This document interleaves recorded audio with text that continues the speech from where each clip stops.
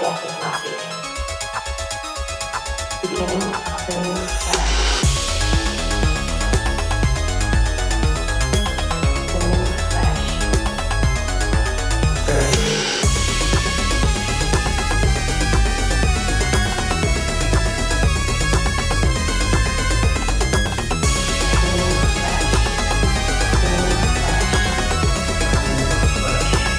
Hashtag horror lifestyle.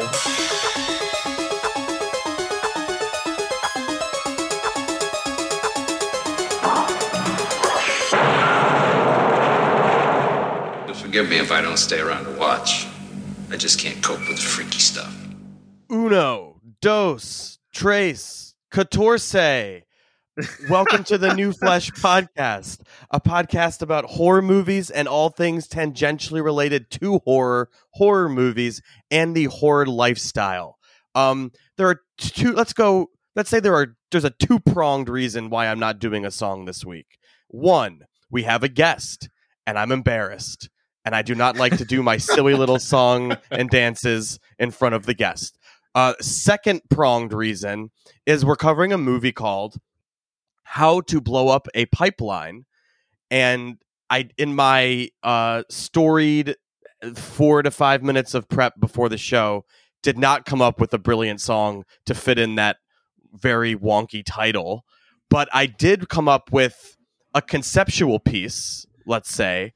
The closest thing I could think of was the U2 album How to Dismantle an Atomic Bomb, which I believe features this. Thank you. Which I believe features the song Vertigo, which I believe opens with Uno, dos, tres, catorce. So that's a little memento special of how you got that intro. I would have leaned into How to Succeed in Business Without Even Trying and gone, how to just blow up a pipeline. That's really good. George is really okay. I have to introduce you now. George Heftler is here. He is the host of not even a horror adjacent show. It is a horror show. Pure horror. George is living the horror lifestyle. It's a show I've done. It is a great show. I'll let George explain the premise, even though I could probably do a pretty good job of explaining the premise of the show. The show is the best little horror house in Philly. And the host is George Heftler, and he is here. Hello. Hello. Very, very excited to be here and talking about a movie that I really enjoyed quite a bit. It was such amazing happenstance that you had already seen this movie when I was looking for someone to talk to this week about it. I'm very glad you're here. So your show, The Best Little Horror House in Philly, you have on... I'll try to explain it, and then you can correct me, because I'm going to be just woefully wrong. You interview really cool people, such as the hosts of the New Flesh Podcast, and much cooler people than me. And you ask them, what is your favorite horror movie of all time? Is it favorite, or is it what is the best horror movie of all time to you? How do you best horror movie ever made, according to our guest, at least. I fucked it up. No, you got it pretty much. But that's the thing, is that because best is so subjective, it basically becomes favorite. And so part of what I love doing about the show is that for every episode, I agree with the guest for that episode that their pick is the best horror movie ever made. And so it comes like people feel free to really gush about the minutia, because they're not worried about like, oh, am I going to be talking about this thing? And suddenly George is like, actually, I fucking hated that. I thought it was stupid as hell. That's not really like where the show is. There's a little bit of kayfabe happening where sometimes I don't love every single movie, but for the duration of the show, I am agreeing that it's the best. And so we really talk about the things we like about it. And we have had some really amazing guests, like Brett has been on talking about Videodrome, which was a lot of fun, really a ton to dig into with that one. We have a lot of really great comedians come on the show, like Mike Mitchell from Doughboys. Jordan Morris was just on to talk about Blade, which was great. Blade is maybe one of the best movies ever made. So I'm very excited to listen to that one.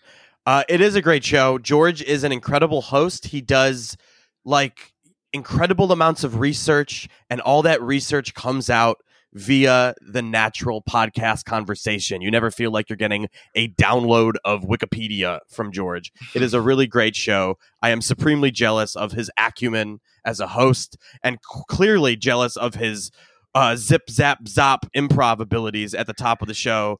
Already had a better suggestion for the song.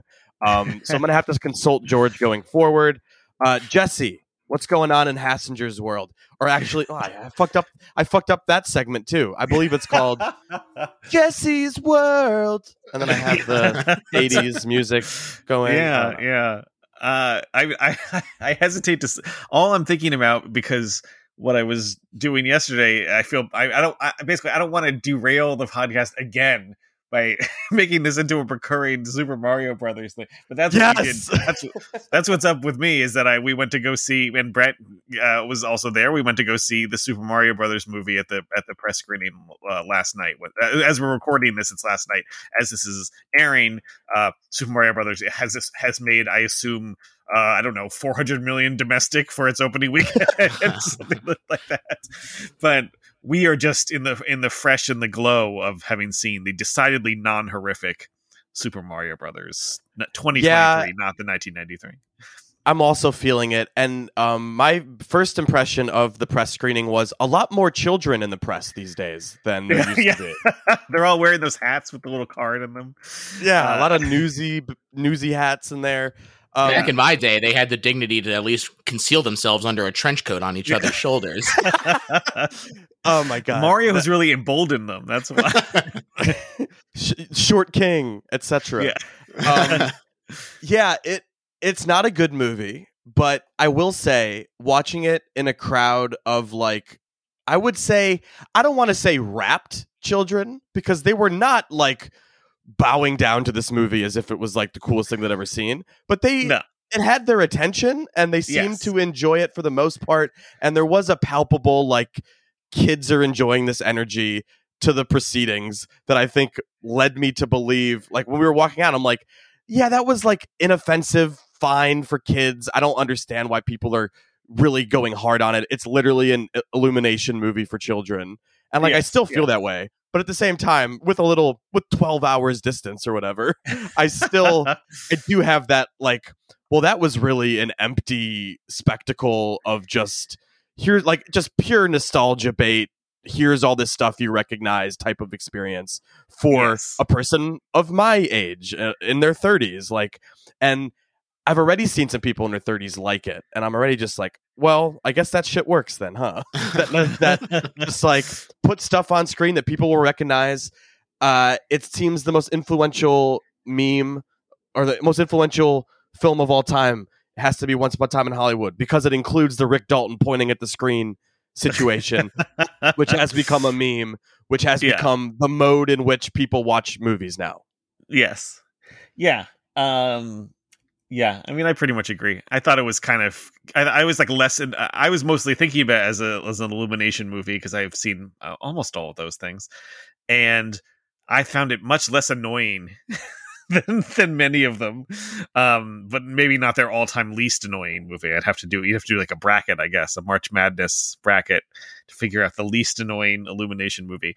But it's kind of cute. It's like not very good. I'm glad my child enjoyed it. She was wildly anticipating it, and I can never tell after she wildly anticipates a movie if it lived up to her expectations. It's a hard subject to touch without trying to feel like you're goading them into being like, and it didn't, like, right. I feel like she wasn't like, talking about the movie constantly, but she was interested in it, and we were like chatted about it a lot this morning on the way to school, I'm always trying to, kind of get at, like, so was this as good an experience as you wanted it to be? But then I'm like, I should just leave it alone and just let her live with the, like, I don't want her to, maybe I almost don't want her to think too much about, like, was that disappointing?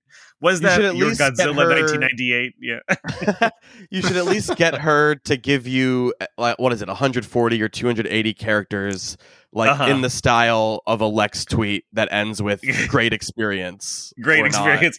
Yeah. I will say, I think she and I actually had the same favorite part, which is that there's a part where Jack Black, playing Bowser, does a little song on a piano about how much he loves Princess Peach. And she thought that was really funny. And I was like, yeah, it is really funny. You're correct. Well, I'm going to use that. Uncle Brett's going to use that as a way in to Tenacious D fandom. That's right. I was as a gateway. I was thinking about, early this past few weeks, I would occasionally, because she really liked the SNL sketch they did about a Mario Kart movie that, like, in the style of The Last of Us, which I thought was amusing. I showed that to her, and she thought that was so funny, and she was like, "I want to see that so bad." She just, not ironically, wants to watch Mario that Brothers movie. Looks awesome. Give me yeah. that. She was like, "Can we watch it? Why is that not the movie we're watching?"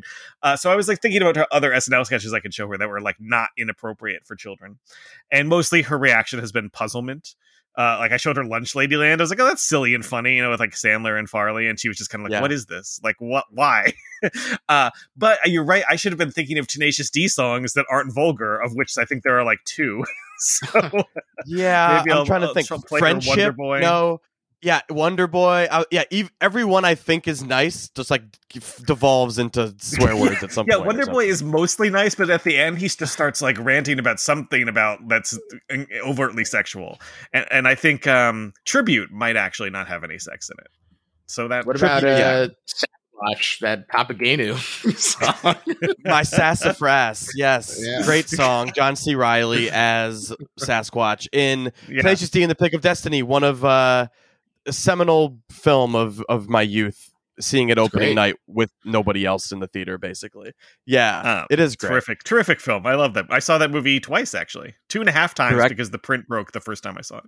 Oh my god. Directed by, is it Liam Lynch of My United States of Whatever? Liam Lynch of Syphil and Ollie. Are you too young to know Syphil and Ollie? I'm not familiar with that one. Oh, it's so good. To find Syphil and Ollie on YouTube. I mean, that's where United States of Whatever comes from. It's a song that he did on Syphil and Ollie, which was a sock puppet show he did on MTV with a friend of his. It's very funny and goofy. It's like I would say it's like a more stonery and more sort of sweet-spirited Beavis and Butthead sort of energy. But it's with sock puppets. Highly recommended. Sounds Great appealing. Songs. Yeah, it's very good. Yeah, super interesting. A bunch of not horror stuff. Well, that was Jesse's World. I'm glad we took a stop at Jesse's World. We will talk more about Super Mario Brothers somehow on a bonus episode. We will find more to say, despite us talking about it for the most of the episode last week. All right, let's jump right to the news. Please commentate as needed, everybody. I'm going to just try to breeze through them so we can talk about Pipeline, and then Jesse and I can record some bonus episodes. So let's fucking roll through this shit. Michael Mann is eyeing Heat 2 as his next film with Warner Brothers. Warner Brothers is currently in negotiation with Michael Mann, and Adam Driver is in talks to play the young Neil McCauley, a.k.a. the Robert De Niro part, because, spoiler alert, Robert De Niro dies in Heat. Neil McCauley dies at the end of Heat. And in Heat 2, which is a book, if you weren't aware, Michael Mann and not a ghostwriter, but another author, her name is Meg Gardner, I believe, they co-wrote a sequel to Heat in book form. It's called Heat 2.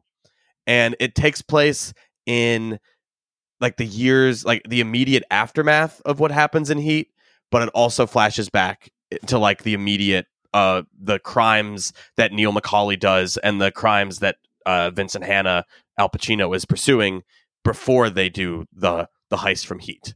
So it's very awesome, of course. It's amazing to read a book that is like, I've never had this phenomenon where like a book is written to be performed by Al Pacino. So every line of dialogue just really is written for Al Pacino. And it is an amazing phenomenon. More books should have Al Pacino readings to them. Anyway, that book, which I'm pretty sure the whole impetus for writing it was, I don't know why it would take Michael Mann writing a book to make that happen, but he did write the book, and now the book, which is a #1 New York Times bestseller, is being adapted into a movie. And yeah, Adam Driver, who's recently starred in Michael Mann's Ferrari, which is in post-production now, and I hear is very good. What else do we know about this?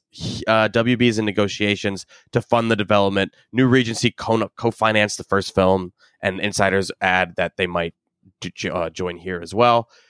So yeah, the book is not a novelization of the film. Rather, it tells a story of everything that happens before and after, jumping between two time periods. As I mentioned, the first follows Val Kilmer's character. Is that right? Chris Shirillis, as he tries to evade the LAPD.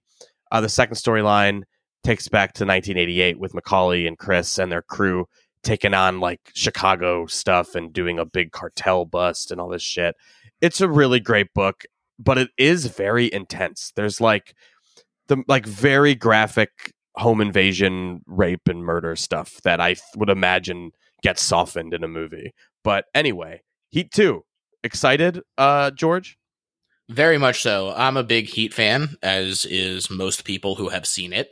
Yeah. But I'm really excited. I mean, the cast sounds great. I had heard that Austin Butler might get involved as well. I'm excited to see what Elvis might do in the Heat crew. Yeah. He's bringing it's giving 3,000 miles to Graceland.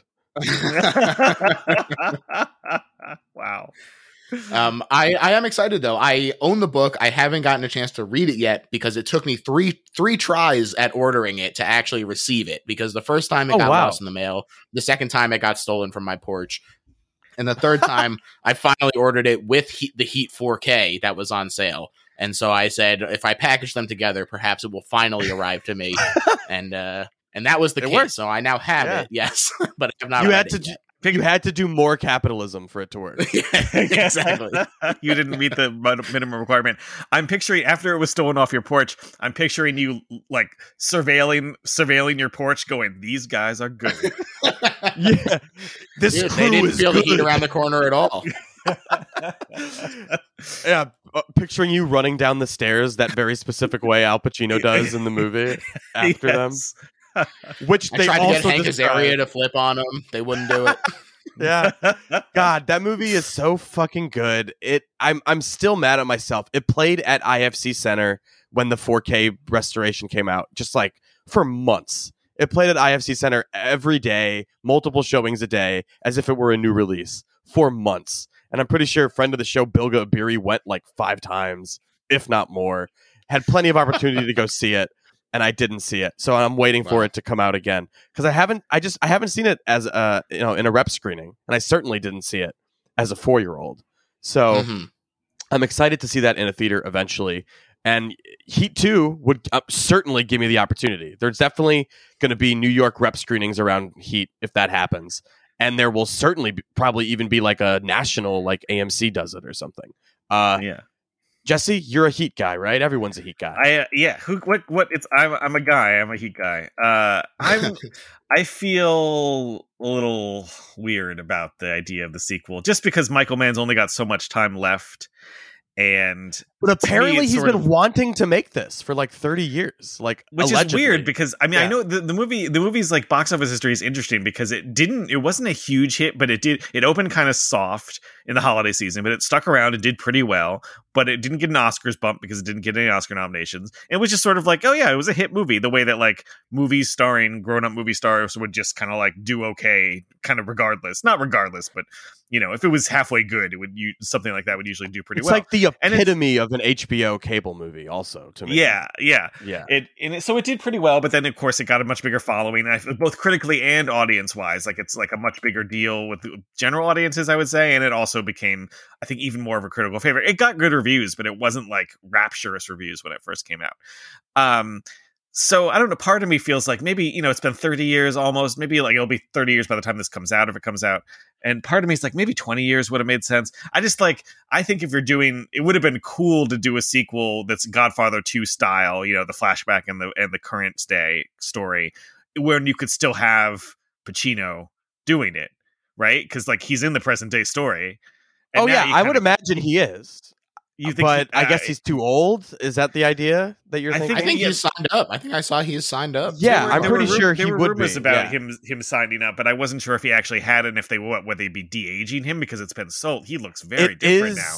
Yeah, it was a thought I had while reading the book about they're going to have to probably de-age him if they do it. But I just assumed they would recast entirely. But now I don't think you can. I agree with you. If I were thinking they were going to recast Pacino, I would also be saying don't do it.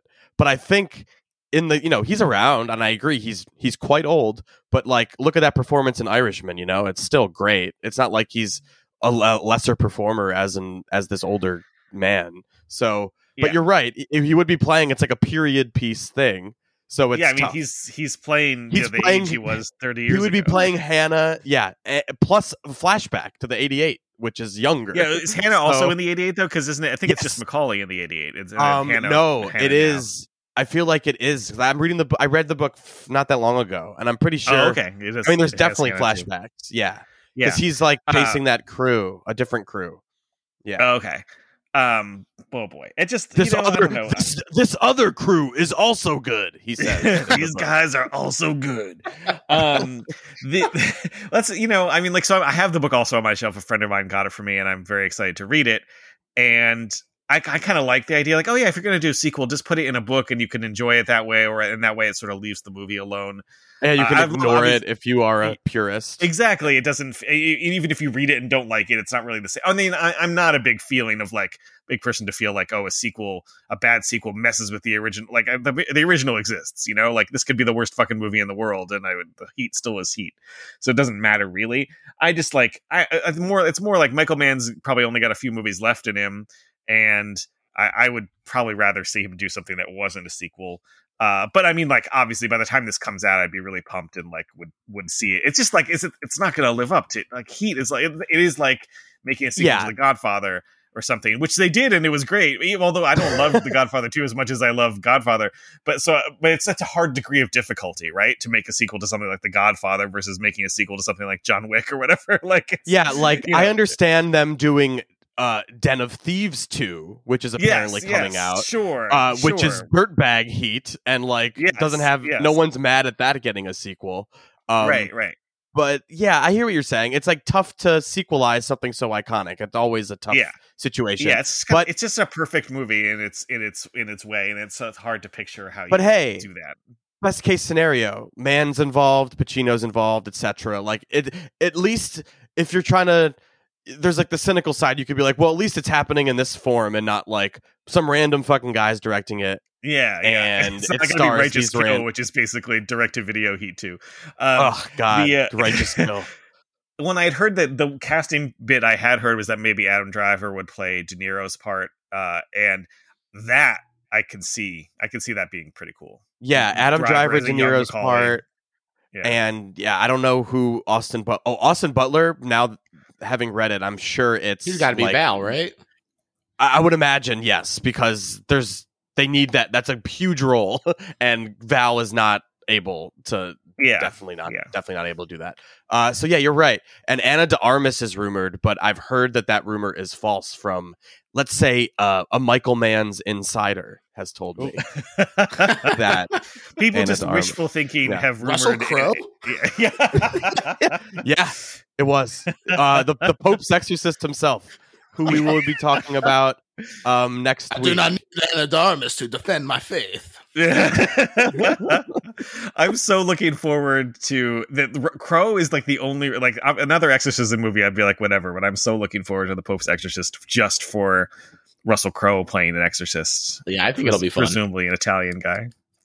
Yeah, it's getting the Sony courtesy no screening until an hour before it opens for thing, which doesn't provide much confidence in it. No, but I think it'll be bad, but I think it'll be fun. Yes, that's fair. That's what I'm hoping for. That's about the best case scenario. All right. Yeah. Moving on. I have seen Ari Aster's Beau is Afraid, and I will not say anything more on the matter other than if you have a Jewish mother, good luck with that one. It's a tough sit. It is very nightmarish. You're living inside an anxious man's nightmare reality. It's very funny and great. But I only bring it up to say New York Times did a profile or an interview with him ahead of Beau is Afraid's release, and he said that his next movie is almost certainly going to be a Western that also stars Joaquin Phoenix, who just did Beau is Afraid. So that's pretty exciting if you're an Ari Aster head, which Jesse apparently is not. And I don't know about George. I'm not anti-Aster. I liked both Hereditary and Midsommar well enough, and I actually liked Midsommar more than Hereditary. I feel like I associate him so closely, unfairly, with Robert Eggers, and I really like Robert Eggers stuff. And Aster, I'm kind of like, I don't know about you, dude. Hereditary, my reaction was like, I don't know. This is like half credit to my friend Nathaniel, because I feel like we talked it out and kind of felt similarly about this movie. I don't know that movie is made by someone who's fully in control of like what the movie is doing. You know what I mean? Do you know what I mean? Sure. Like, I just don't know what that movie like is doing everything it thinks it's doing, or doing everything it wants to do and doing it right. I don't know. It's a weird movie, and I have to do assume think it's interesting. George, I have to assume you've covered at least one of those movies on the pod, if not both. Yes, Hereditary was actually a very early pick, and not without reason for me. I do like it a lot. I think its fandom is a little overblown. I like it a lot, and I agree exactly with what you're saying. The fandom is overblown, but I said what I said, and you confirmed it, because it has that status, right? As like, oh, Hereditary. Is it like a normie? I hate to use the word normies, but like when I say normies, I mean like people who aren't obsessively listening to like horror movie podcasts. I feel like people like the mainstream, that movie, even though it was a small A24 thing, it broke through in that way, and people do see it as like this really scary movie that is among their favorites. I do feel. Yeah, I think it has that crossover appeal for sure, and I think that part of it is just that it is like a ghost / demon story, which, people who are like, oh, horror is just gore, this gave them an opportunity to feel superior and and talk about how it actually doesn't even need gore to be scary. Actually, it's like, okay, right. And Midsommar, have you covered or no? Not yet. That has come up as an alt pick for a few people who have been like, well, I kind of am interested in a few of these, but it hasn't ever been selected for real yet. I do like it as well. I have a Jewish mother, so I'm sure this will be scary to me for Beau is Afraid. I'm looking forward to it. But Midsommar, I also thought was maybe a little worse than Hereditary, but maybe a little more visually interesting. And and I agree that I do also kind of unfairly lump him in with Robert Eggers because they kind of got big at the same time, and also do prefer Robert Eggers. Right. Yeah. A24 bro, like young A24 stable. It's like they're like A-list director stable. Beau is Afraid, man. The first thought afterwards, just like, I couldn't imagine Ari sitting down and showing that to his mom. Truly, like it like gives me the most anxiety I could possibly imagine to think of like how she reacted to that. But then I found out she's like a poet in her own right and is like an artist, and like they're all probably cool with getting their emotions out in art, and it's probably fine. Mm-hmm. But I was anxious for him. But that speaks to why that movie really spoke to me. Anyway, Beau is Afraid is out soon, and yes, Jesse, it will be covered on the show, I believe. We should probably do it on the week of the 20th. Oh no, is that the Evil Dead week? Yes. The 20th? Oh my god. There's so many things. There's basically Pope's Exorcist, Renfield, same day. Evil Dead, Beau is Afraid, same day. Technically, why? Because Beau, if you want to, Afraid's coming out the same day as Renfield and Pope's in New York. Yeah. In New York and LA only, I believe. Some coastal elite shit in IMAX. So we'll cover all those things. Yeah, you should. I'm delighted at the idea of seeing that movie in IMAX, and I'm sure I will see it again. But to be clear, it is 3 hours, like proper, not like everyone called John Wick 3 hours, and it's like what 2:39 before credits. Like no, Beau is Afraid is 3 hours long. Anyway, we'll also be talking. Jesse and I have a lot of bonuses to do, and on one of them, I'm assuming we're going to be talking about Air. And I just wanted to bring up this bit and piece, Jesse. Some article, I think it's a Hollywood Reporter, just like casually mentioned, the movie's going to do 18 million this weekend probably. The film cost 70 million to 80 million to produce. That does not include marketing or the overall price Amazon paid for the high-profile project. And Amazon paid like something insane for the pickup too, like 150 million, like something outrageous, and like everybody's getting paid. Ben Affleck's this is the first Ben Affleck production company movie, and the whole ethos of that company is below the line people all have a stake in the movie or whatever. So like everyone's getting paid for this movie, no matter what the fuck it makes. So I just wanted to hear Jesse and George comment on that.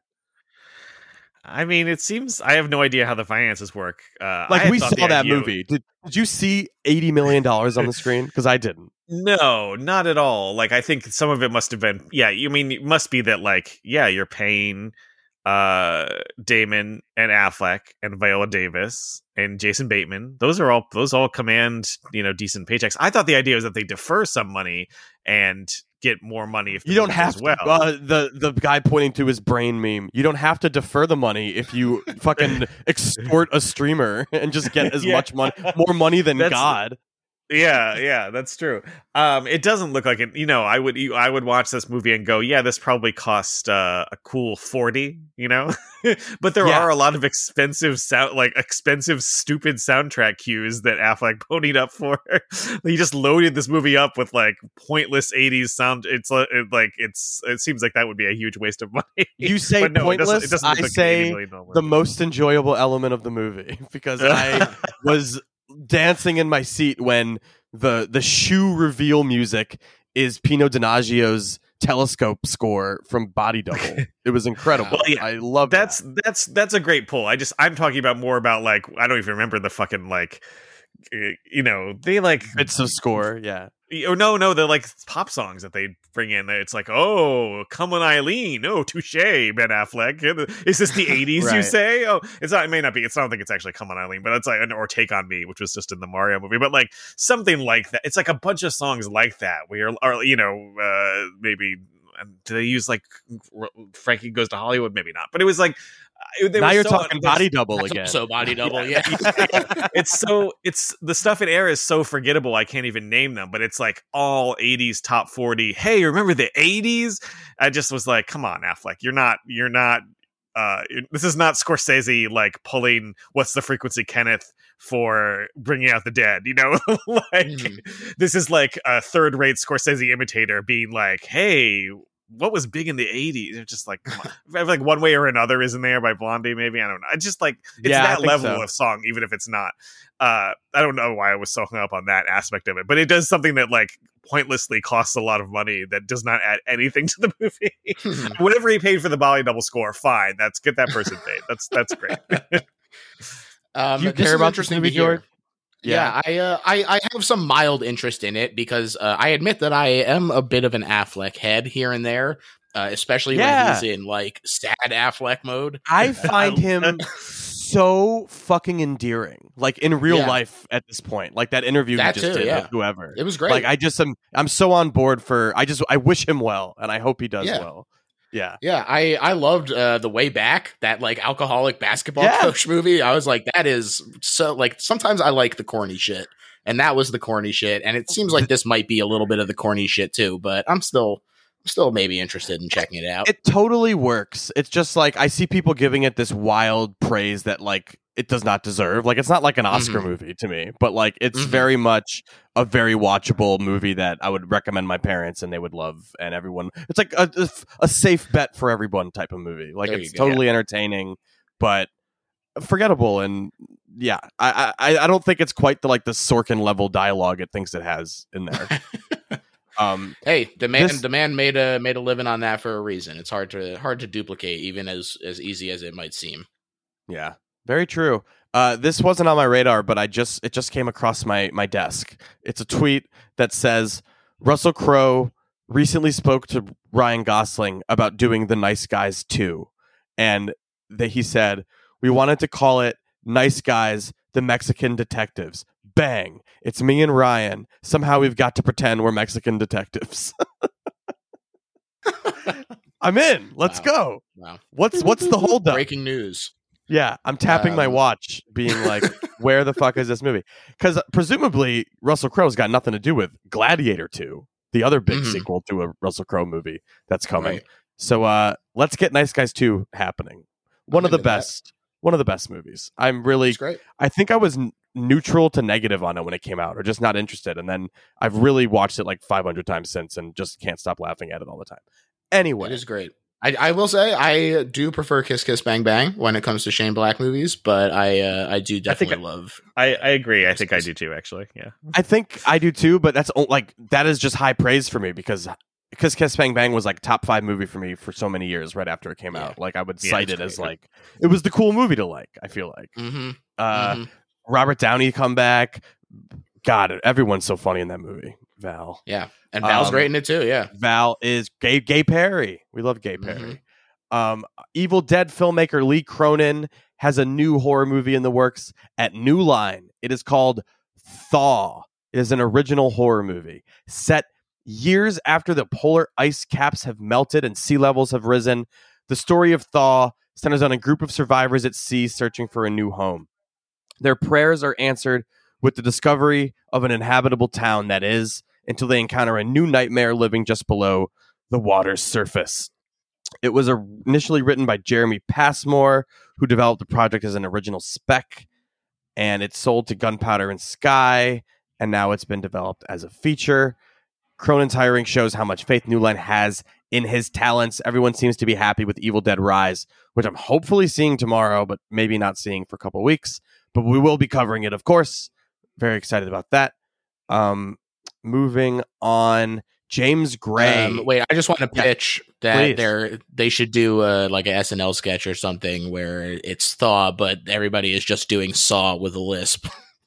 I love it. That's so good. And you're actually right on the money because apparently SNL did have a Saw sketch this week that was cut from air. And you only saw it if you were in the audience, which someone who wrote a very detailed description of it. And it sounds like it was very bloody and silly. Yes. Damn, good. So yeah, you nailed it. That they're like 2 degrees away from doing that already. you can prod them there. Right. James Gray is directing another movie, and it has horror adjacent tones, it appears. Let's see. Ezekiel Moss is the movie. The film is a Depression era ghost story about a young imaginative boy living in a small town who befriends a mysterious drifter who may or may not have the supernatural ability to communicate with the dead. Jesse, I believe there's a gray area to your James Gray. You don't really care for him, is that right? I wouldn't say it's particularly gray. I don't like his movies generally. I think I was trying to be cute, but you don't like him. I don't think I feel like there are maybe a couple I've half enjoyed. I don't know. I just don't think he's a very good writer, to be honest. But he always, God damn it, he always lures me back in. You know, like I was like, oh, a space movie, Ad Astra, that sounds really good. I didn't care for it. Armageddon Time sounded really good. Didn't care for it. This sounds cool, and then I probably won't care for it. But I like, I like that he, dips into genre-y elements. I like Lost City of Z pretty well, which had kind of genre elements, not horror elements, but like adventure movie elements. So maybe every time I think maybe. Fair enough. George, anything to say about James Gray before we move on? I think I have only just seen hear a Ad cat Astra meow? and didn't care. Yeah, one of my cats is very vocal. Oh, that's Lula. Lula. She's named after Wild at Heart. So there you go. Movie connection. Wow. Love it. I have a cat that's so fucking weird, dude. My cat's name is Laura Dern. Wow. I shit you not. So our brains are pretty similar. Okay. Yeah. James Gray, what were we saying? Sorry. I think I've only seen Ad Astra. Didn't really love it very much. So I guess I have no real opinion on this guy. What, do you not have a boomer dad? Was that movie not relatable to you as the distance between the moon, whatever that fucking movie was about? I found that movie so gutting as like a allegorical thing, My dad is particularly young, so damn it, unrelatable. At least you got Beau is Afraid and the Jewish mom thing. That'll still work for you. Anyway, I feel like, what was my joke about Ad Astra? Like, what if communicating with your boomer dad was like the end of the world or something? I forget, but it works. Good movie. Dad Astra. Yes, absolutely. Dad Astra. There's a lot of ways we could work with this. Jesse, did you hear this crazy shit in this interview with Michelle Rodriguez in Vanity Fair, where she said, can I just tell you, no pun intended, Charlize Theron's a monster. We shot our Fast X fight scene with no director. And the interview's like, oh my God. And she's like, bro, hands down, mic drop. We nailed it. We were there. We don't need a director. Let's do this. The second unit director stepped in. We kept that train running until Louis Leterrier came in and took over. And she's a consummate professional. Sharp elbows, her work ethic is beyond. So hilarious that this movie is going to look as bad as it apparently does from the trailer. Just like basic shot setup, characters not looking like they're in the real location. The trailer looks bad in that regard, and it seems like that might be a feature of this movie. The second thing I found interesting was her talking about the movie and saying, the interviewer was like, "I'm not over the way Jason Momoa licked that bloody knife in the trailer," and she said, "His revenge with the smirk is an interesting way to start off the beginning of the end of a saga. I've got to say, there's a lot of nostalgia in the movie, but at the same time, I think people are going to be shocked at how we end this first movie because it is not an ending, but it's also like, you can't do this to us. We're your diehard fans. You can't do this to us. You're going to feel so cheated in a way." It's like, what are you doing? Stop talking. I'm sure her like press agent or her the press person on the call is freaking out at this point. But she said, "But then so gratified and excited about what's to come. I can't divulge more than that, but get ready for a shocker. After 23 years of shooting these things, it's really tough at the stage to shock me, but they got me good." I will quickly sum up my thoughts on these movies as they were my favorite thing on earth for so long. I love the bombastic insanity of 5 and 6. I even like 4, and I love all of them. But until you get to 7, and you get the Paul Walker dying situation, which really messed up that movie in my opinion. And I haven't loved one since 6. I think 7 is okay. I think 8 is okay. And I think 9 is okay to like kind of bad.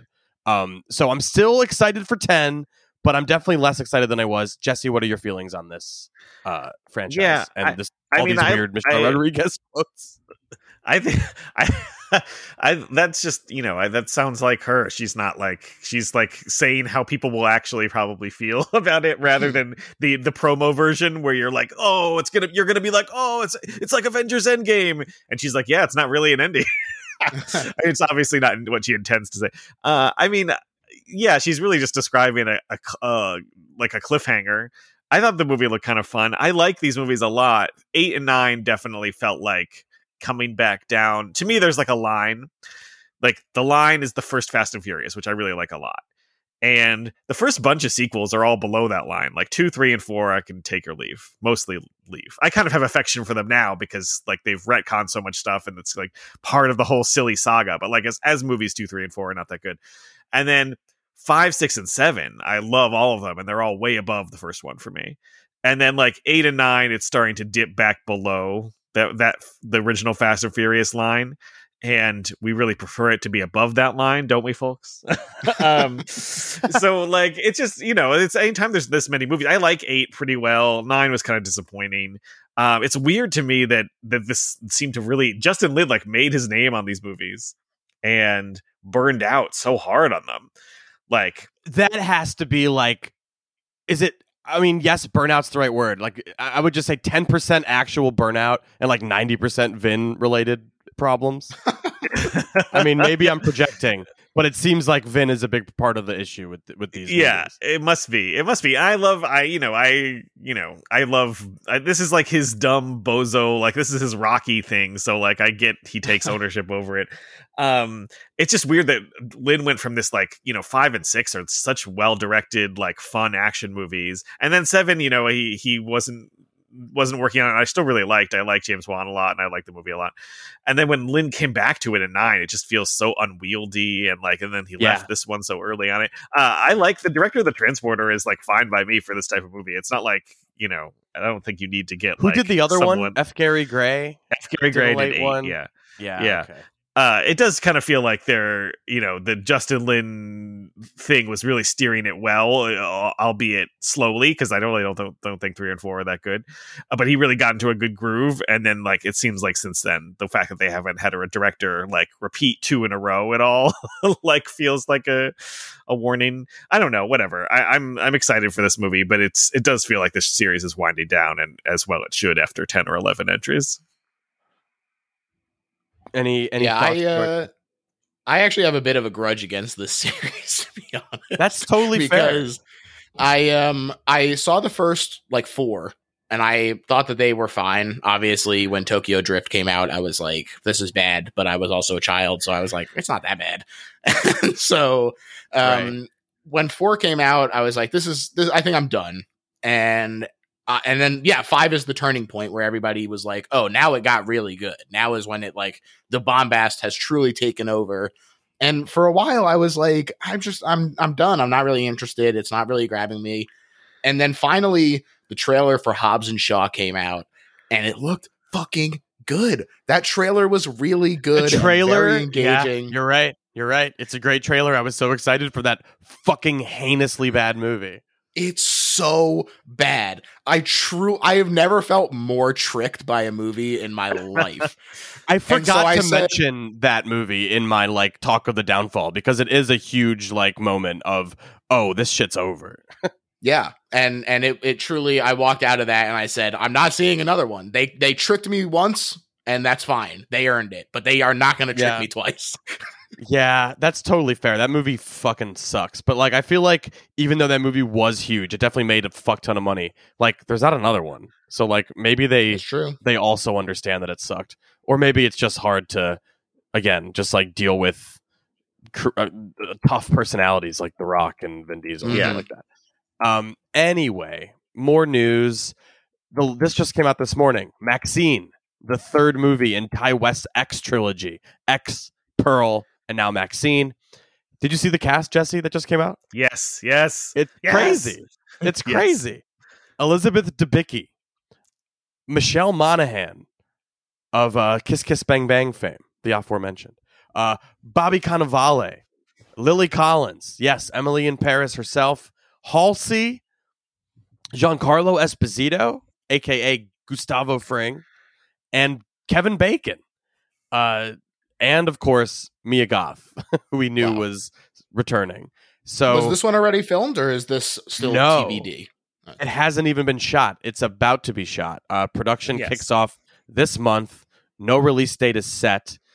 Goth recently told Variety it's the best script of the 3 by far. It's going to be the best of the 3. This is what Jesse was talking about. The classic actor talking to the press stuff. Biggest story of the 3, highest stakes. Maxine has gone through so much at this point. I mean, we're all in. I definitely didn't like Pearl as much as most, but I appreciate what it's doing. And I think Maxine, which is like set in 80s LA, has the potential to be the most fun one. I do agree with that idea. I think it's fun. Yes, it's like, and this cast is like very fancy for a. It seems like the budget must have like 16. How do you say quadrupled, but 16 times? Because like the other ones are like, I think they're both under $1 million, and this does not sound like it is. It makes sense because like Pearl was made essentially simultaneously, so there was no post, like that movie was not made after X in the sense of like people had seen it and were like, oh, I really like this and and if I was offered the sequel, I would do it, so this is like really getting the X bump because that movie was pretty well regarded, and the Pearl bump because that was also pretty well regarded, so it makes sense, but it was still kind of like a shock because you kind of still expect these to be shot. Like I did kind of expect, like, even though I knew it hadn't shot yet, part of me was like, yeah, they shot this like quickly last September in 2 weeks with 6 people, like, right. Even though that's really much more the Pearl thing than the X thing, but they're both like limited location movies, and you just kind of expect they're going to be done kind of on this is definitely like the feels like the biggest Ty West cast. I mean, he had Travolta in that Western, but still, like this feels like this feels like a jump up, a real movie. It's exciting. Yeah, it feels like a real production, not like a little A24 movie that could or something. Yeah. All right. Anything to say there, George? Before I move on, I want to include you. Yeah, cool. I mean, I'm excited. It looks good, or I mean, the cast looks good. So I'm into it. You know what doesn't look good? Cocaine Bear Maximum Rampage Edition coming to Blu-ray April 18th. And it's on digital April 14th. I believe it's already been available at premium prices. Just have to mention it because we did an episode and I want you to listen to it. So if you haven't seen the movie, check it out, I say with a smile. Definitely check it out and listen to our episode. You know what, Jesse? This may end up being a movie I own one day, solely because there's a feature commentary with director Elizabeth Banks on there, and I gotta hear that shit. You just gotta hear what she has to say for herself. Yeah, I want to hear her defend this film. I'm sure that would actually be very insufferable. But there's an alternate ending. There's deleted extended scenes. There's a gag reel. Classic movie that we didn't know what to do with situation where there's actually a lot of bonus stuff. Anyway, that's fun. John Wick Ballerina spinoff, June 7th, 2024. We have a date. This one is in fact starring Ana de Armas, and we can confirm that that's real. We have an insider who confirmed that Ana de Armas is. We have someone on her at all Ballerina. times watching her. Yeah. Ana de Armas Updates is actually an arm of the New Flesh podcast. That's us, yeah. So, yeah, that's us. It's an arm of the new podcast, the New Flesh podcast. That's right. Angelica Houston's in this. Ian McShane and Keanu Reeves will appear. Len Wiseman of the Underworld movies, plural, I think. Some Yes. is directing, and of the Comedy Bang Bang podcast. If you're nasty, Shay Hatton, Cupertino, California. Yeah, that's right. The guy who wrote John Wick 3 is writing this, so bodes well. John Wick 3 rules. Maybe the adjudicator will show up. John Wick 4 is in theaters now. Go see it. Quick side tangent. Jesse, there needs to be a merit-based system for IMAX screens. John Wick needs to got 1 week on IMAX and premium format screens before Dungeons and Dragons showed up and took them over. And I have nothing against Dungeons and Dragons, even though you might think I do have an axe to grind. I'm fine with that movie existing and doing well. But did it need the IMAX screens? I would argue it really didn't. And I think John Wick is more beneficial use of them. And I'll further this by saying I'm assuming Super Mario's taking over this week too, right? Yes, Dungeons and Dragons got 5 days in that, okay, so I guess the injustice is more for them than it is for Wick. But I didn't make time that 1 week, Jesse, to go see Wick again, and I absolutely would have had I known that it was going. I just assumed, honestly, this movie's doing so well. I keep looking at the showings; it's always full. There's no way they're going to kick it out. But of course, there's always fickle deals where that's just contract stuff. It doesn't matter really. Mm-hmm. I'm mad. Do you care about this? Well, Thank you. I do. I love the sheer number of movies playing at the real IMAX is amazing, considering, I remember, because I've lived in the city now for 20 something years. It used to be they would get 3 different movies a year, and the rest of the time it would be T-Rex back to the Cretaceous, or birds flying in the sky. That's what I remember from the Navy Pier IMAX in Chicago that does no longer exist. Yeah. The fact that they could now have the tech, and then for a while they didn't have, when movies were not being really released with the film on film IMAX, and before that theater had the laser IMAX technology. They actually had to window box some of the stuff they were showing there, so that was a bummer because they were showing the IMAX digital print. There's that would fucking go on steam coming out of my ears right now, Jesse. I'm so mad. Yeah. I'm because they were showing what they would have. There just wasn't high enough resolution to show something there. They would show the same IMAX print that they would show at the Times Square one, where it's not a real IMAX. That was just for a year or so, and not every movie, obviously. The Nolan one still played properly, but we don't talk about those dark ages. Yeah. So now that they are able to do it, it is really exciting in some ways that you can get all these things in IMAX. And then on the real big screen, even if they're not shot for IMAX, it's just it's the biggest screen in the city. You can see you can see the I don't think Wick has IMAX sequences even in it. I just think it's just the best looking movie that's come out in a while. And fucking I leave did it in go. there. I did make the time, Brett. I did. God damn it!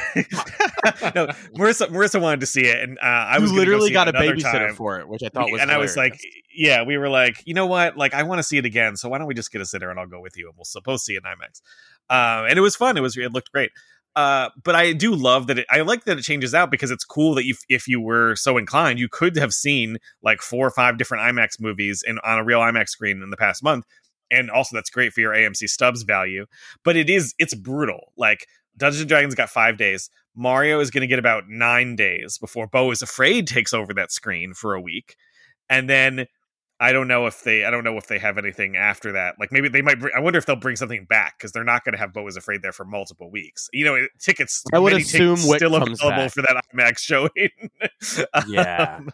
I'm going to go see it in IMAX, but it's not like I might change what time I'm going. They put There's no rush. Like pie in there for a night, and nobody went. Yeah. Sure. And then they do have these. There were some periods early in the year where it was like, who cares? Like they could have done. I think that they're more inclined to do press screenings there when it's kind of in the off season when like not everything is coming out in IMAX. But then this summer, I'm sure it's going to be back to the same thing. You'll get a week in IMAX. The thing that really kind of sucks, considering that most of these things are not shot for actual IMAX, is that there's how many? I think 4 IMAX screens in the city. And is that right? Yeah, Kips Bay, Times Square, 34th Street, and the real one at 68th Street. And of course, no one's going to be the theater saying, you know what? No, I'm going to book this other. I'm going to book,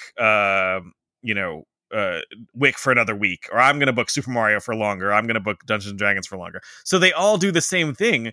Which, I mean, I would rather just go to the 68th Street one anyway, but I would, in a pinch, I would go to another IMAX just because I really like the AMC one. I don't consider it an IMAX, but I consider it the biggest non-IMAX screen in the city, so I like it.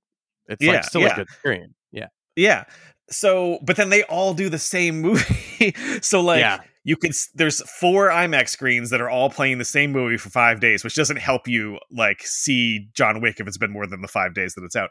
And then actually this anime movie, Suzume, which is coming out the 14th, is going to be on every other IMAX screen that's not Beau is Afraid. So actually Mario is going to be kicked off of all of them, no matter what, which is, I mean, it's super cool that an anime is going to be showing at IMAX for a week. And if you're into that stuff, it's like, that's a cool opportunity. But one of the biggest movies of the year is going to be in IMAX for 1 week. It's a cool world. It is very cruel, and I wish they would coordinate a little more and say, you know what, this IMAX at Times Square is going to do this movie, this IMAX is going to do this other movie, instead of making them all 1 week only things. It also just really front loads the shit out of the movies where these premium screens are only available for a week before they got kicked out for the next one. It's just it just means more and more movies are going to be they got to make their money in the first 2 weeks, and then it's over. And then it's on streaming right after, which is fine for the movies themselves, but maybe not so great for the exhibitors. Right on. Good tangent. Moving on. Rule of 3 is a book. It's getting a film adaptation from Screen Gems. It's written by Sam Ripley, which is said to be a pseudonym for a well-established author. Ooh, who wrote this book? Anyway, can you change your own fate? That question haunts 3 women as they become increasingly convinced that a mysterious urban myth called the Rule is 3 is real, and they must find a way to break the curse or be doomed to die like those who came before them. So, Final Destination? Or any number of movies where there's a you're gonna die thing. I get the Rule of 3s. Isn't that a thing we all say when people die? That there's gonna be a third? I get it. It's Temple Hill, who did Smiles, producing. It just seems like, classic horror boom situation. Horror properties are getting snatched up for feature adaptations. Let's hope it's good. There's a trailer that dropped this week for a new Robert Rodriguez action thriller starring Ben Affleck and William Fichtner. Did you know about this movie? I had no idea. It's called Hypnotic. It's out May 12th, 2023. There's a trailer. Alice Bragga's in it. So it really feels like a movie from 13 years ago. But it is real. I haven't watched the trailer. I'm a Ficht head. I'm excited. Yeah. I was at the same baseball game as Fichtner, sitting near him, and it was transcendent of an experience. Wow. Did anyone watch this trailer? Because I didn't. Not I. I did. I've been meaning to, and I keep forgetting. I'm very excited. Unbelievable. We really slacked on this episode. Eli Roth Thanksgiving is in fact going to come out this November 2023. November 17th, 2023. It's currently filming and just started filming, and they cast everyone on Earth in it. Gina Gershon is in it, and New York comedian Tim Dillon is in it, which is hilarious. Anyway, Thanksgiving, November 17th. Faces of Death, Issa Matse and Daniel Goldhaber, friends of the show, are writing and directing. We know about this. I don't remember if I read this description last time, so I'll read it now, if only because now I'm making the connection to like, ooh, it sounds like Kimmy, kind of. The new plot revolves around a female moderator of a YouTube-like website whose job is to weed out offensive and violent content, and who herself is recovering from a serious trauma that stumbles across a group that is recreating the murders from the original film. But in the story primed for the digital age and online misinformation, the question faced is, are the murders real or fake? It's such a great way in. I'm very excited for the new Faces of Death and for Daniel Goldhaber, who directed the movie we're talking about today, How to Blow Up a Pipeline. He will be doing the show at some point to hopefully talk about the original Faces of Death before he gears up to film the new Faces of Death. He's very busy. He's currently in New York with How to Blow Up a Pipeline, doing Q&As and stuff. I did not want to bother him for the pod this week. So we're just doing a proper old review of the movie because it's good enough to talk about. Thank God. It's so nice when people make movies and they don't suck, and you don't have to like ignore the elephant in the room and just not talk about it. Daniel Goldhaber, good movie. I'm not like good friends with him or anything. Truly, we're just friendly. But if the movie was bad, we probably would have skipped it. And it's not. Anyway, I'm talking too much. Living with Chucky is a documentary about the Child's Play franchise. It is definitely more of a glorified DVD bonus feature doc than a documentary that played festivals, which it was somehow. But I've seen it. It's on Screambox, Bloody Disgusting streaming service. Screaming service. I sound like Screaming service. Yeah, the Crypt Keeper. Yeah, there's this documentary, Living with Chucky. It has like a meta twist that makes it like a very personal thing that like I didn't really need, but like maybe that's its charm. It just, if you're a fan of the franchise, like a deep enough fan to own the Blu-rays and listen to the commentaries, there's not really anything in it for you. But I feel like that's a very small subset of people. So if you're just a casual fan of the franchise, I would say there's plenty of insight in there. So I think it's worth watching if you're a Chucky fan. It's a documentary. It is out as of this week on Screambox. Let's get right into it, he said famously an hour into the show. George, Jesse, George, let's talk about, you can talk about how you saw it early, I guess, but sure. Talk us through this movie and your reaction to it. Sure. So I saw this movie as part of the Philadelphia Film Festival, which I have a great time at every year that I get to go. And this year was no different. And it was really cool because I had already been looking forward to this movie. And so I was pretty stoked to be going to it. And then when I got there, discovered that it was actually going to have a Q&A as well with Ariella Bearer and the editor, whose name is very similar to the director's. Daniel Farber is the editor. Yes. And so they were both there, and the movie itself was really great in terms of like, it would be one thing if I just thought that it had interesting politics, which it does, but it was also like a good movie, and it was engaging and interesting and kept you hooked. And so when I after, like, during the Q&A section, was asking Daniel Farber about his like way of keeping people engaged in a movie that does utilize a lot of flashbacks, which is something that I find pretty difficult to pull off a lot of the time. You know, when you're constantly jumping back and forth on a timeline, it can be kind of difficult to keep that forward progression feeling. And and I thought that they did a really great job with this. So I asked about that, and he gave a very great answer about just finding these drama points that are open-ended and let you keep the audience in suspense during the background exposition. And I thought that that was really smart. I thought that it worked really well without feeling like that was exactly what he was doing every time. Like, it didn't feel like it was obvious that that was what was happening. And in general, I just am in favor of these like environmental action movies or dramas or whatever. Like, First Reformed was my favorite movie that year.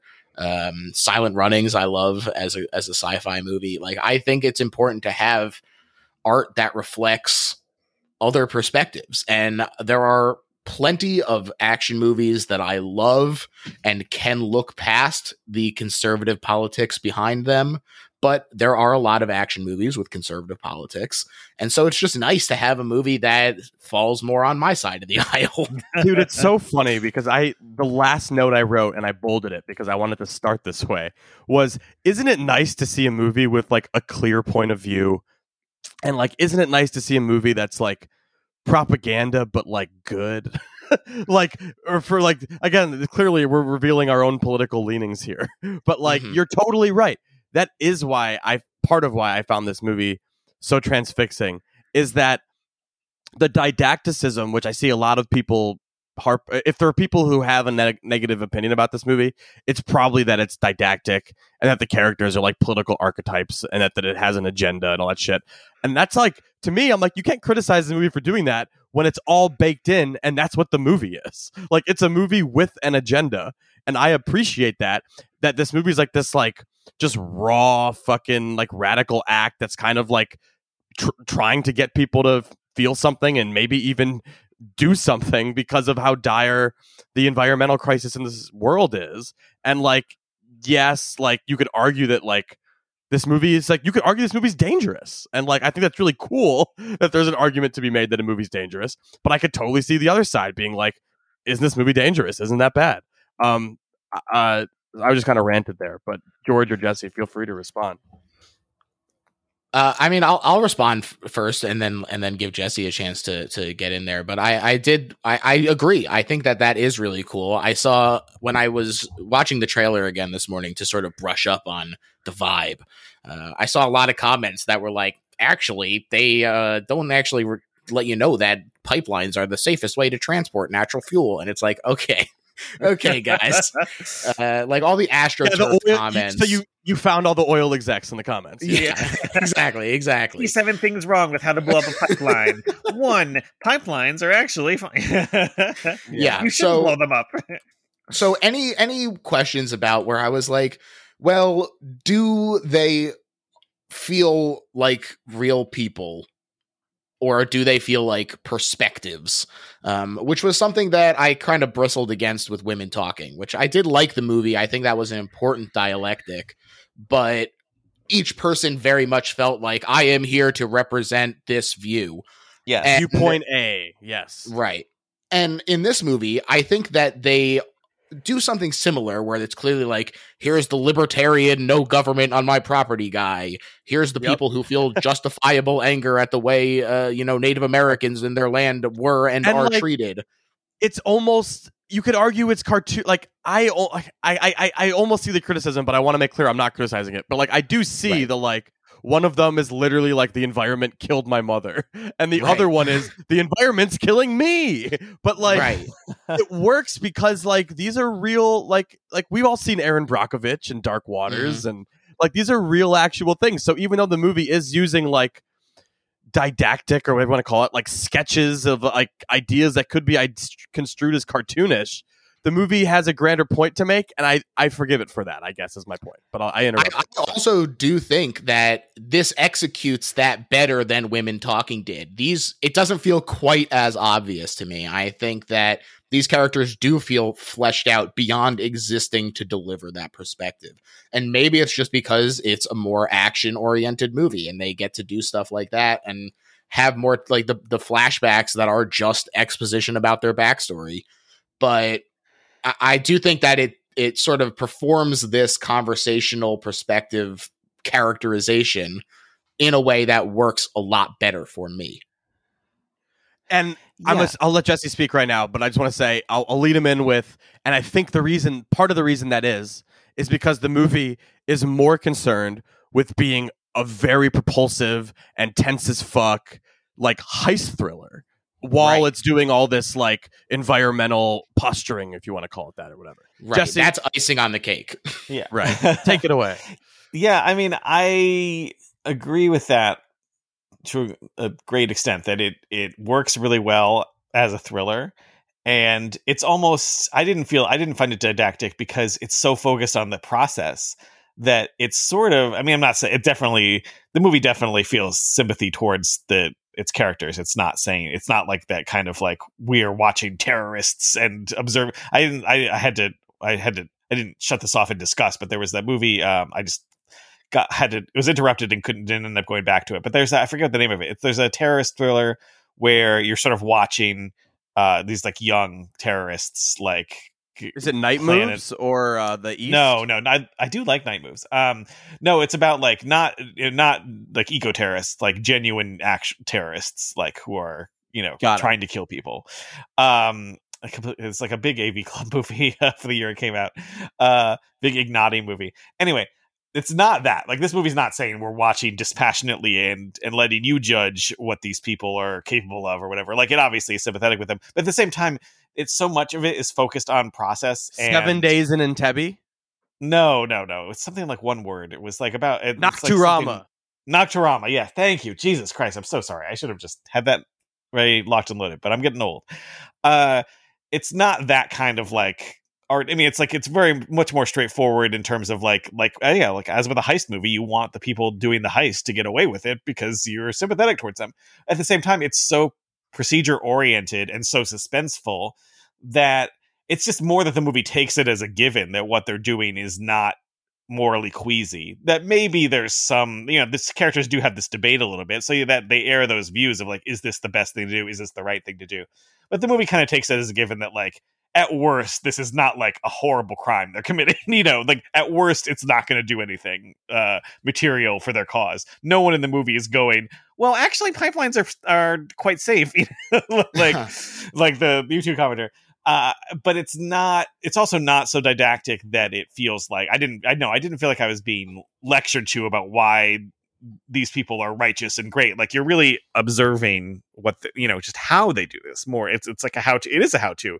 It's interesting that it's based on a nonfiction book that is really supposed to be more of an actual how-to, because this one doesn't feel like they're necessarily instructing people. It's more like, wow, look how complicated this operation is. Like, even if it seems like something that seems like it should be similar, like you put a bomb near a pipe and watch it explode. It's like this much more complicated thing where they have to, figure out alibis and all this like kind of high-tech, low-tech combination that's really interesting and makes the movie really propulsive and cool. I would say, though, that the backstory stuff, I don't think it's didactic or anything necessarily. I just kind of wish it had been a little less. Here's the person. Yeah, I just wish it had been a little more fully feel like characters and less like, like as you guys are saying, they don't exactly feel like this. I always think of They Came Together, the spoof movie where the guys are playing basketball and like talking about relationships, and one of them is like, I think being married is great. That's the point of view I represent. It's such a perfect encapsulation of like what those movies, how awkwardly these movies do this kind of thing. And I don't think it's quite that with this movie. It's just more that I think those points of view in terms of like, there you have the libertarian, you have the native person, you have different kind of levels of anger, different levels of righteousness, for coming from different places. I think that stuff is really interesting. I just would have liked a little more feeling of, I'm not saying that it should have had like jokes or anything like that, but like just a little more like fullness of experience of warmth or humor or smaller things than here is the reason they're doing the pipeline thing. You know what I mean? Like which it does serve the kind of propulsive thriller nature of it. Because the movie just immediately throws you in nothing. It's just like no setup. They're already doing it, right? Yeah. It starts so great, and it really holds you the whole time. It's a great pacing, great tension through editing, tons of great stuff. It might be a weird comparison, and maybe it's the score doing all the heavy lifting for this comparison, but it reminded me of the opening of The Dark Knight. It did, yeah. No, and it has that that tick tick tick tick tick. I mean, not even literally in the score, because the score has a little more of an '80s kind of, has a synthier feel. But it has. Yeah, it has that. It does have that tension of like, okay, what are you doing? Like something's going down. This really has a great command of that. I just like I like the flashbacks, and I agree like with his answer to that question. Good for you, man, George, for asking a good question at a Q&A. It must have been the first time this year someone has done that. I feel like it is. But yeah, like I his answer makes sense. Like it does. I remember there's some point where like something blows up and they cut like halfway through the explosion. They cut back to a flashback, and I was like, what? And I liked the flashbacks. I liked getting to know like where these people are coming from, but it did kind of start to feel, as the movie went on, a little less like filling in background details and a little more like stuff going in a column. Well, here are his 3 reasons, and here are her 3 reasons. Some of the backstory, like in terms of, you know, some of the pasts of 2 particular characters is like great thriller stuff. So it kind of balances out the parts that kind of feel like they're being maybe not didactic, but schematic. Let's say, I would say some of it was a little schematic. And I wanted like a little more of the kind of color of these people's lives, more so than how all of this serves the purpose of the pipeline project. But that's a minor thing. I mean, I thought the movie really works, and it like the camera work is great. It does a great like kind of roving camera work thing where they'll like kind of capture a lot of things, not like really showy, spectacular. Like, oh, I can't believe that was all 1 5-minute take, but like the camera sort of like will move around and capture a few different characters as they're moving, and you sort of just get a great scope of who's doing what at what time without it being a bunch of like fast cuts that sort of disorienting. Like you kind of get a lot of information within these kind of like, you know, kind of slick back and forth camera move. I'm making a motion that you guys can't see because there's no video feed with my hand. Very illustrative. But yeah, it works really well. Like it's very tense. Even though it's not a horror movie, I think if you came to this filmmaker as a fan of horror stuff, you would probably respond to the immediacy of it and like the tension of it. Definitely. What is a thrill if not a tiny scare? Yeah, exactly. Yeah, that's a great way of putting it. Yeah. Area. And I almost was like, even if that wasn't the case, would this still be worth it? Would the short-term damage that they're doing be worth it in order to stop this pipeline in general, or to like make a statement? And ultimately, because of the amount of unquestioning conservative politic action movies that do get put out, I ultimately was like, I'm fine with this just being sympathetic towards them the whole time. But it definitely was something that did occur to me. And I also was just, you know, in terms of the perspective views, it did at least sort of work together in terms of creating a strange bedfellows kind of feel where you're like, are these like, is the libertarian guy and these like punks who seem like they might be like tourists almost just seeing it for a thrill as opposed to some kind of real driving force? Are they going to be able to make this work? So it does have a very good heist feeling to it, partially because of those perspective views. So it definitely does come together in its entirety. Yeah, there's still room for like quote unquote disagreement between them, I guess, in that way. Right. But I agree. I mean, what you're saying, and you didn't frame it as a criticism, and I know many people are, but like what you're saying is basically what's encapsulated. I have this press statement from like the filmmakers, and like when they talked about describing the book, they said, we first read Andres Malm's How to Blow Up a Pipeline in February of 2021 during a year of COVID lockdowns, catastrophic extreme weather, and political instability. We were feeling creatively and politically powerless, but the book's ideas electrified us. The author claims that throughout history, property destruction has been a critical tactic in the fight for social justice. He argues that the existential threat climate change poses to human civilization means there is not only a justification for destroying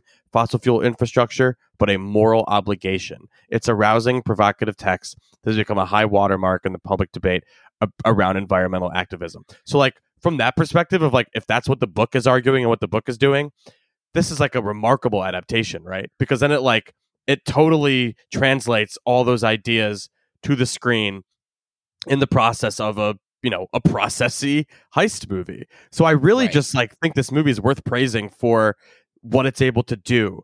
But like you do have to nail down that specific.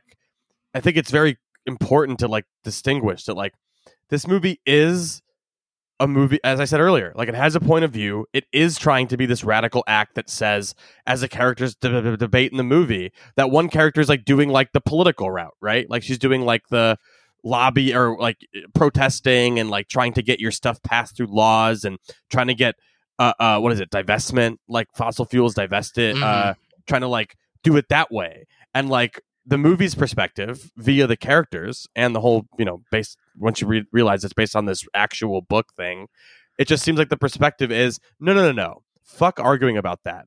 That stuff is not effective. And what we are saying, we're making the statement that this is the only way. Like this is the way forward. And I appreciate that the movie just like is bold enough to do that. And I appreciate that like Neon is putting it out, and I appreciate that it's getting like this real actual release for a movie that, like, if Fox wasn't so busy with Trump right now, doesn't it feel like this is a movie that would be like really pissing off people? It just feel like it's kind of sneaking under the radar in that weird way. Yeah, I'm surprised that there haven't been like protests. I really do think it's just because it's under the radar and there's too much other news happening. But like, it just doesn't. I just can't think of many movies that I've seen that are like this overtly political, this much just like a radical act that's about like a group of outsiders coming together. Like, it's funny. I actually watched it for the first time in August of last year, the day that.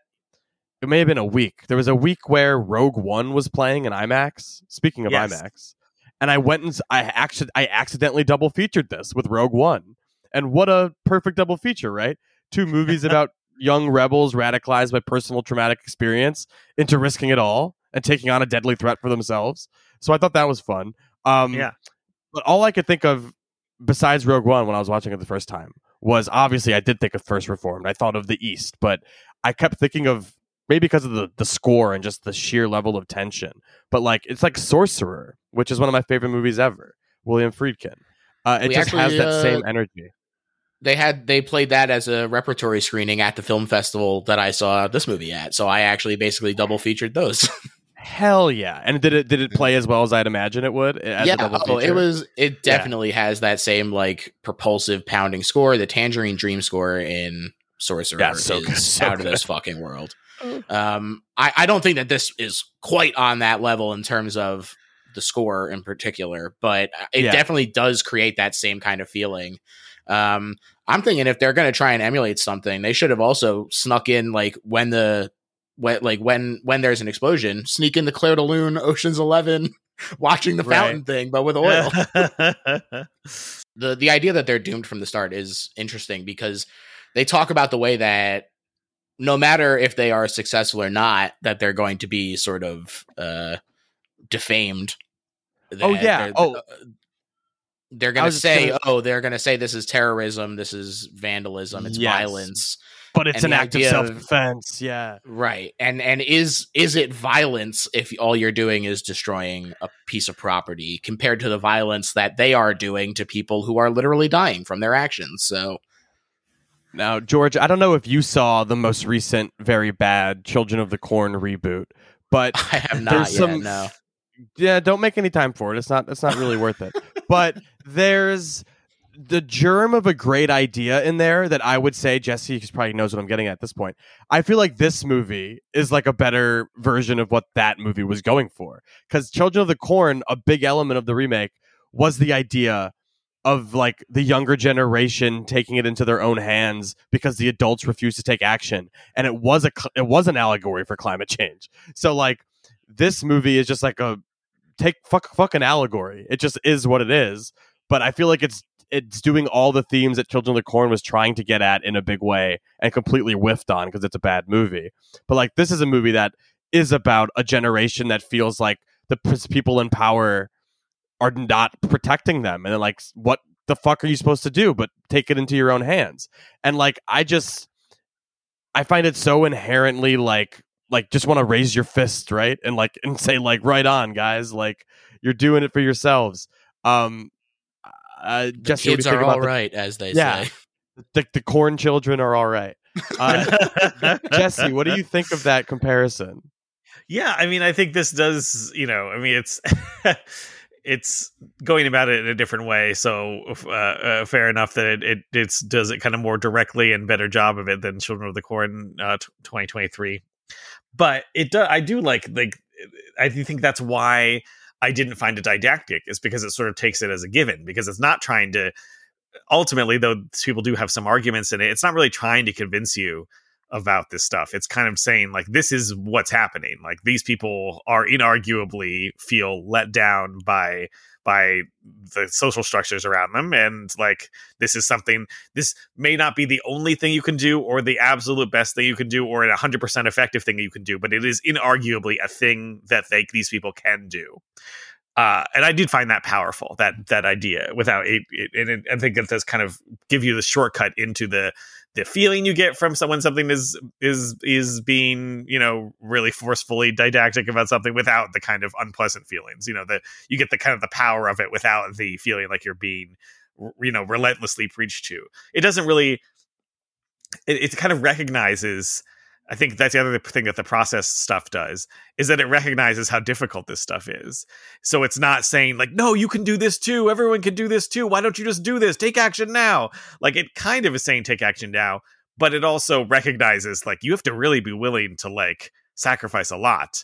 Like, it doesn't look easy, like it looks doable, but it looks really difficult. Yeah, you could argue, is it an advertisement for doing this? You're like, yes, but it's also how-to guide in the sense of it's fucking hard and you're gonna break your leg probably, and like you might get shot and like shit like that. Like, and just like how difficult making the bombs is. Like, I think that's the stuff people get really touchy about, is like, anarchist cookbook style. Like, here's how you make a bomb, and like obviously that stuff can, in people who are determined enough, can do that stuff.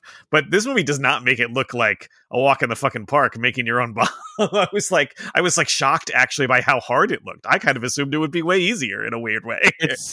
It's funny you mentioned that, because the filmmakers in that statement say we connected with the author, optioned his book, and then had to figure out how to actually blow up a pipeline, because the book does not in fact teach you how to do it, because the book is just arguing those like political, like, you have an imperative to do this. It's like the way it works. Yeah. I think the thing I keep wanting to mention is like the movie keeps mentioning how like history is full of moments with like radical action that actually led to change, but the way history tells it, they make it look like it was the peaceful protest that made it happen. It's like, no. If you look back at all these actual historic moments, they actually have a point. Anyway, but they said to figure out how to do the bomb stuff or the pipeline stuff, we connected with a counterterrorism expert who asked to remain anonymous, and he guided us through exactly how to build the bombs necessary to destroy a long stretch of 3-inch steel pipeline. We then met with several pipeline engineers who helped us devise a way to destroy active oil pipelines without causing an ecological disaster. We also interviewed a number of environmental activists, some of whom have been incarcerated for their activities, to learn more about the practical means of organizing and to gain insight into the emotional experience of engaging in an act of extremism. So like, I wanted to read the statement, if only to point out like this movie like walks the walk. I feel like it doesn't just like gesture at something. It like really did the work to make it as real as possible, and I think it comes through. I totally agree. I think that honesty is very palpable, and it in a way almost kind of reminds me of David Fincher's Zodiac, where he's like, okay, if we're going to do this, we're going to talk to every single person who interacted with the Zodiac and take the time to interview them and make sure that we're doing it right. And I think that the authenticity does come through in this movie, even in the moments that do feel didactic, in these backgrounds and their perspectives. It does still feel real, which I think Brett did touch on earlier, that like, oh yeah, these people do exist and do hold these views. So even if they are kind of representative of larger chunks of people, they are real in that sense, and that does come through for sure for me.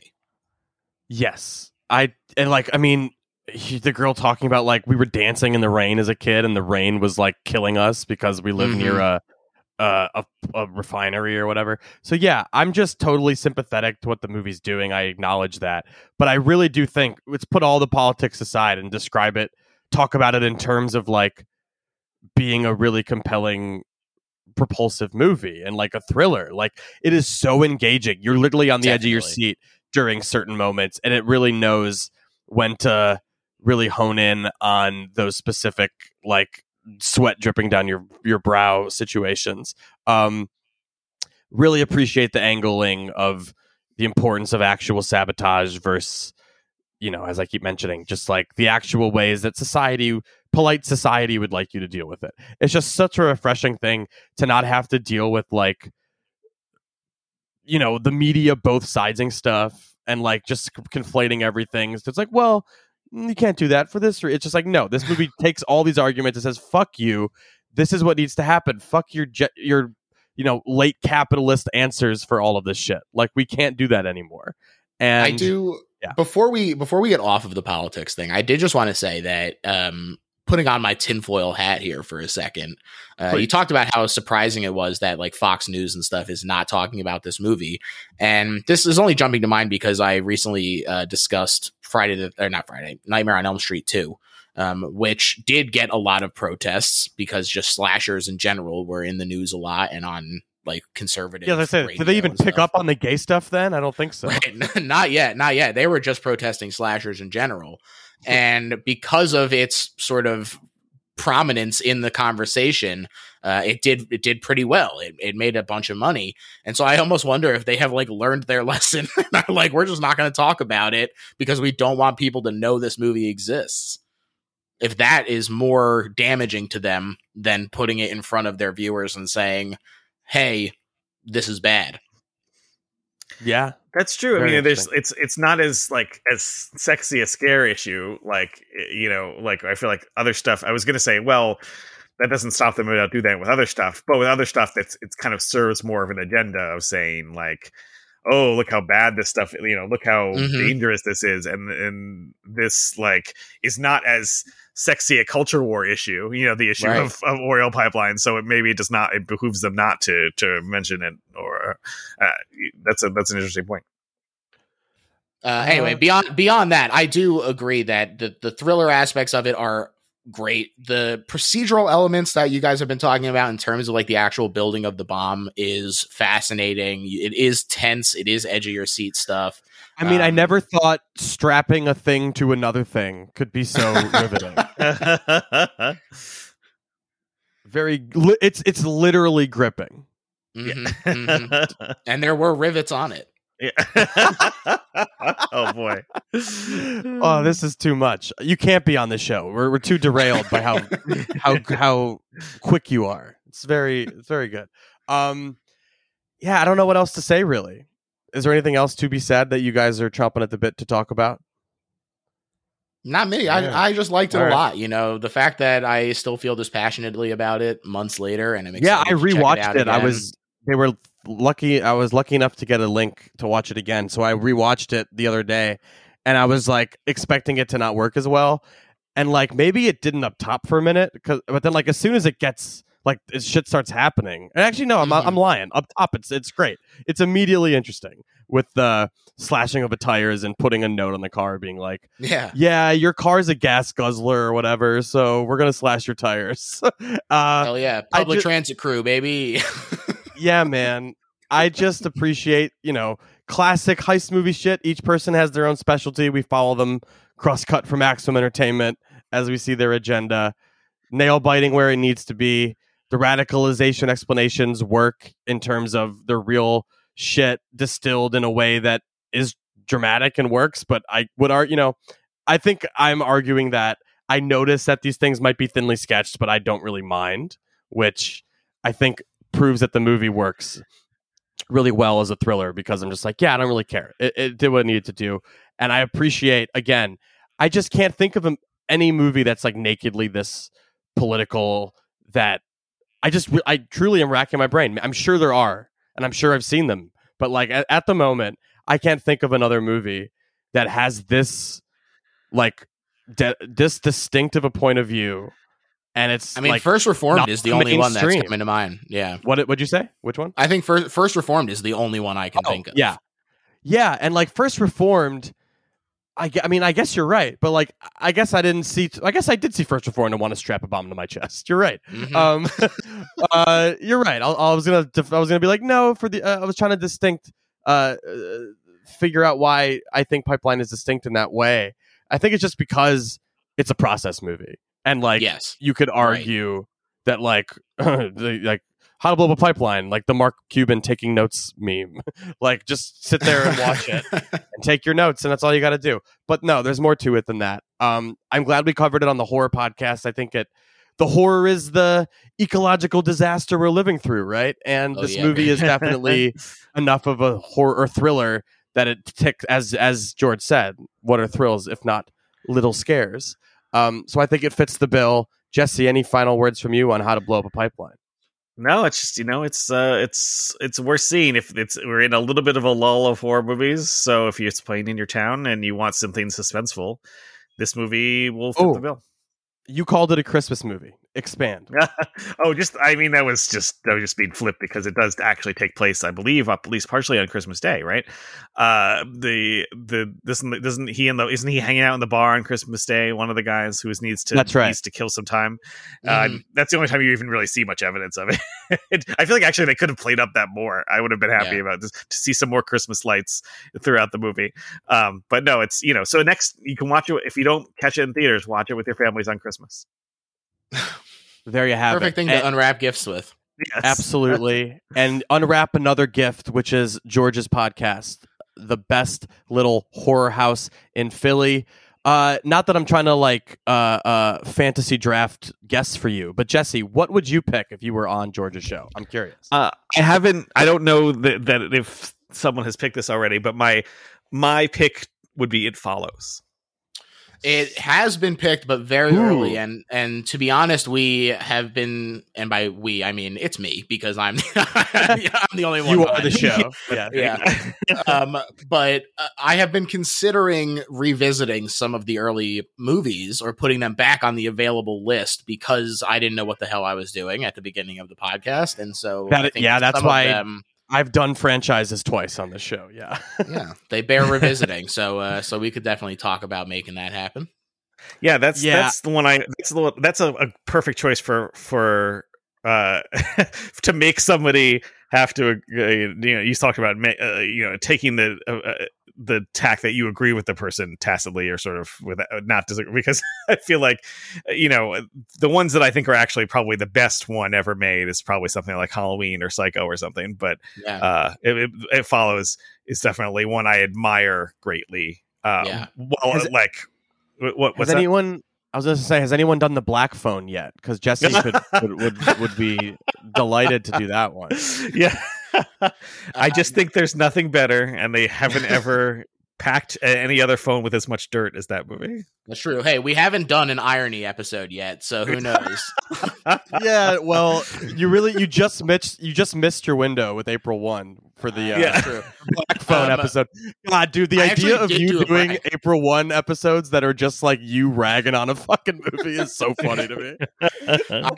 I did do a little prank where sometimes for Patreon I'll do commentaries and stuff for movies, and so I did a commentary for the movie April Fool's Day.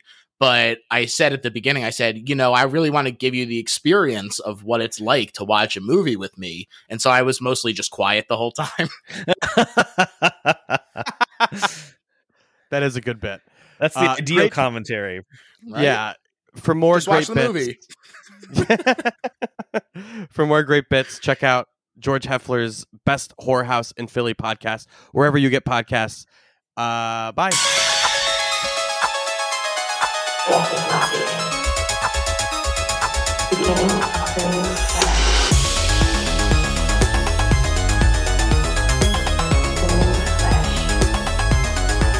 The new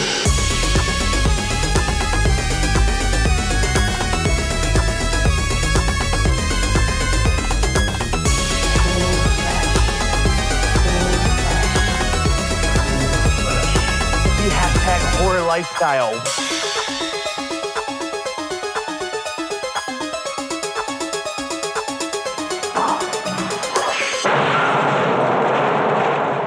You'll forgive me if I don't stay around to watch. I just can't cope with freaky stuff.